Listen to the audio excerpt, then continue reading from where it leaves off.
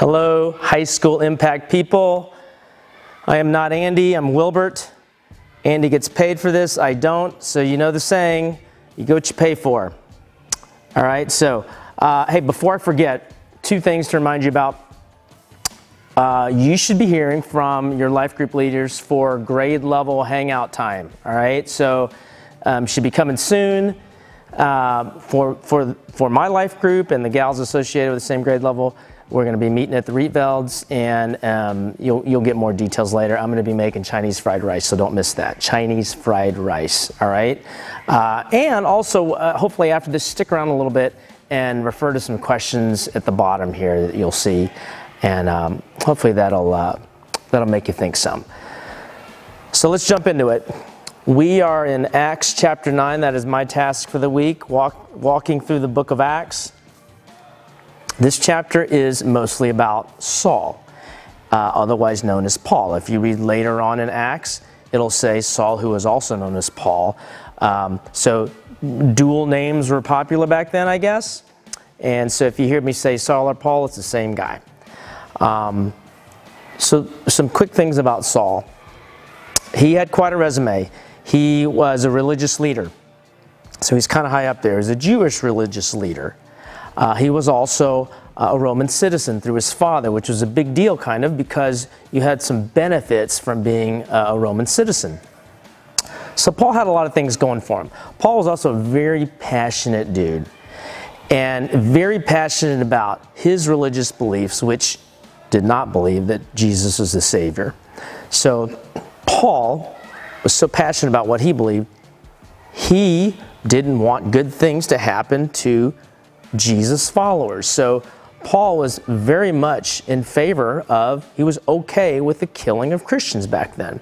So much so that the beginning of this chapter 9, we'll see that Paul was willing to travel over 160 miles, no cars back then, to Damascus, this town called Damascus, and he was going there specifically to round up Christians and bring them back to Jerusalem. And you can read between the lines about what he wanted to do with them when they got back to Jerusalem. So he's sending letters out to the Jewish synagogue leaders in Damascus saying, hey, help me round up some Christians because I'm coming to get them. Chapter 9 starts with this journey. And let's read about what happens to Paul on this journey to Damascus. You've read this before. We're going to do it again. I'm going to read starting in chapter 3.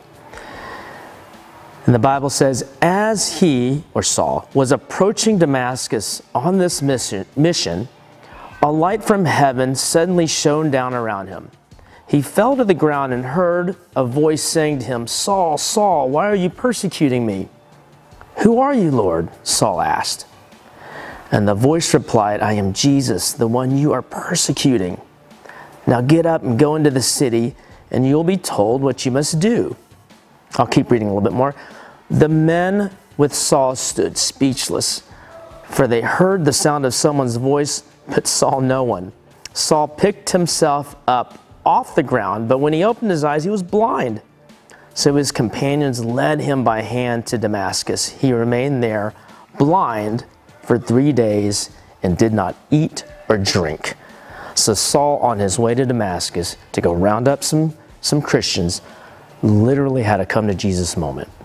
And his buddies were afraid, confused, whatever, and had to help him into Damascus because Saul became blind. And while he was there at first, no eating and drinking for 3 days, which is in line with some of these survival TV shows that I watch, these reality shows, because they say you can go days without eating, but you can only go 3 days without having any water. So this is probably where they got it from. Paul didn't eat or drink for 3 days. So now the Lord's probably thinking, look, we got to fix up Saul because he's my chosen one to spread the gospel. And the way he does that is the Lord asks a guy named Ananias. And Ananias is a Jesus follower. And he asks him, hey, Ananias, you have to go over to this place over here. There's a guy named Saul. He's staying there. He's blind. I need you to go pray for him so he can get his sight back and get all better. And Ananias understandably questions God. Hey, God, isn't this the guy that's okay with killing Christians? And the Lord says, don't worry. He's my chosen one. I have chosen him to tell people about Jesus. So Ananias goes over there, prays for Paul. The Bible says scales fall off of his eyes somehow, and now Saul can see. And I'm sure he hydrates and eats afterwards. So all is good. So now Saul's ready to go. And the Bible says he immediately starts preaching in Damascus and telling people about Jesus, about the good news.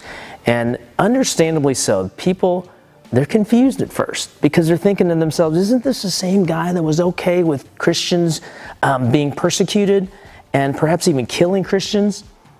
I mean, if they were Chinese, they would probably be saying things like, which of course means I don't know what you're talking about. And they would be confused, and understandably so. But because he was the Lord's chosen one here, people began to hear him out and understand and believe in the good news that Paul was saying.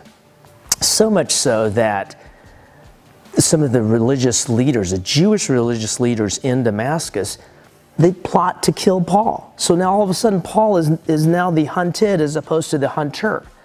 So Paul's buddies, they all hear about this, and they stick Paul in a basket and drop him from a window down the city wall, and they skedaddle off back to Jerusalem.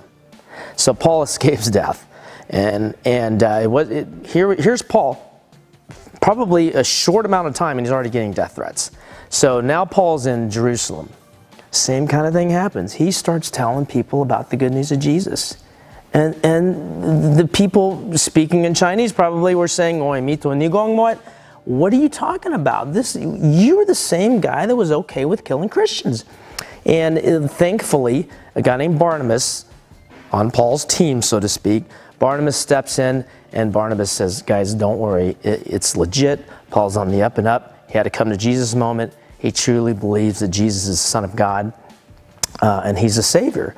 And so, again, the Jewish leaders in Jerusalem, they hear word of Paul and things he's saying now and things he's saying about who Jesus really is. They didn't like that story.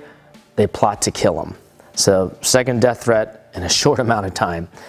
So Paul's buddies scoop him up, and they get out of town. We're going to stop there.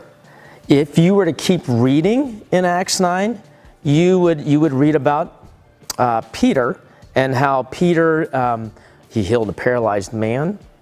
And Peter goes on to meet a woman a family who, one of the women in the family passed away and died. And Peter raises her from the dead. So no big deal, just, healing paralyzed people and raising people from the dead. That's what Peter did. You read that later on in Acts chapter 9. So we take a deep breath and think about what we've talked about in Acts chapter 9 about Saul. You could probably learn a bunch of different things, and I've thought of two things that perhaps we can kind of stew on and take away from this chapter. And one is, we had said before, he spent a lot of time, energy, and passion in what he believed. And what happened here is, if you think about it, the Lord took that same time, energy, and passion and just redirected that in a different direction, a better direction, the gospel. And Paul's pretty much his preaching career took off. Looking on that, are there things in our lives where we spend a lot of time, energy, and passion? And should we perhaps redirect some of that time, energy, and passion to something that's more kingdom related, something that's going to put a smile on God's face? Can we do that? Just like Paul. Redirect time, energy, and passion from one thing to another. Maybe it's binge watching on Netflix. Maybe it's social media. Maybe it's video games. Can we redirect some of our time, energy, and passion to something more kingdom related? Something to think about. Second thing is our theme in Acts has been acting up. And the act up statement that I see from this chapter is, after knowing who Paul was, God can use anybody to act up for Jesus. He used a guy like Saul, who was okay with killing Christians. He used a guy like that to take the message of the gospel of Jesus to everybody else. And maybe we're thinking to ourselves, man, I don't know if I got it. Or I don't know if I have the knowledge base. Or do you know my past? Have you seen my past? Do you know it? I don't know if I have what it takes to serve the Lord. Listen, if God can take somebody who was okay with killing Christians and he used that person to act up for Jesus, he can absolutely use us and anybody else to act up for Jesus. So hopefully you can take away those two things. We got some questions for you to stew upon. I hope you have a great day. Acts chapter 9, great chapter. Peace out.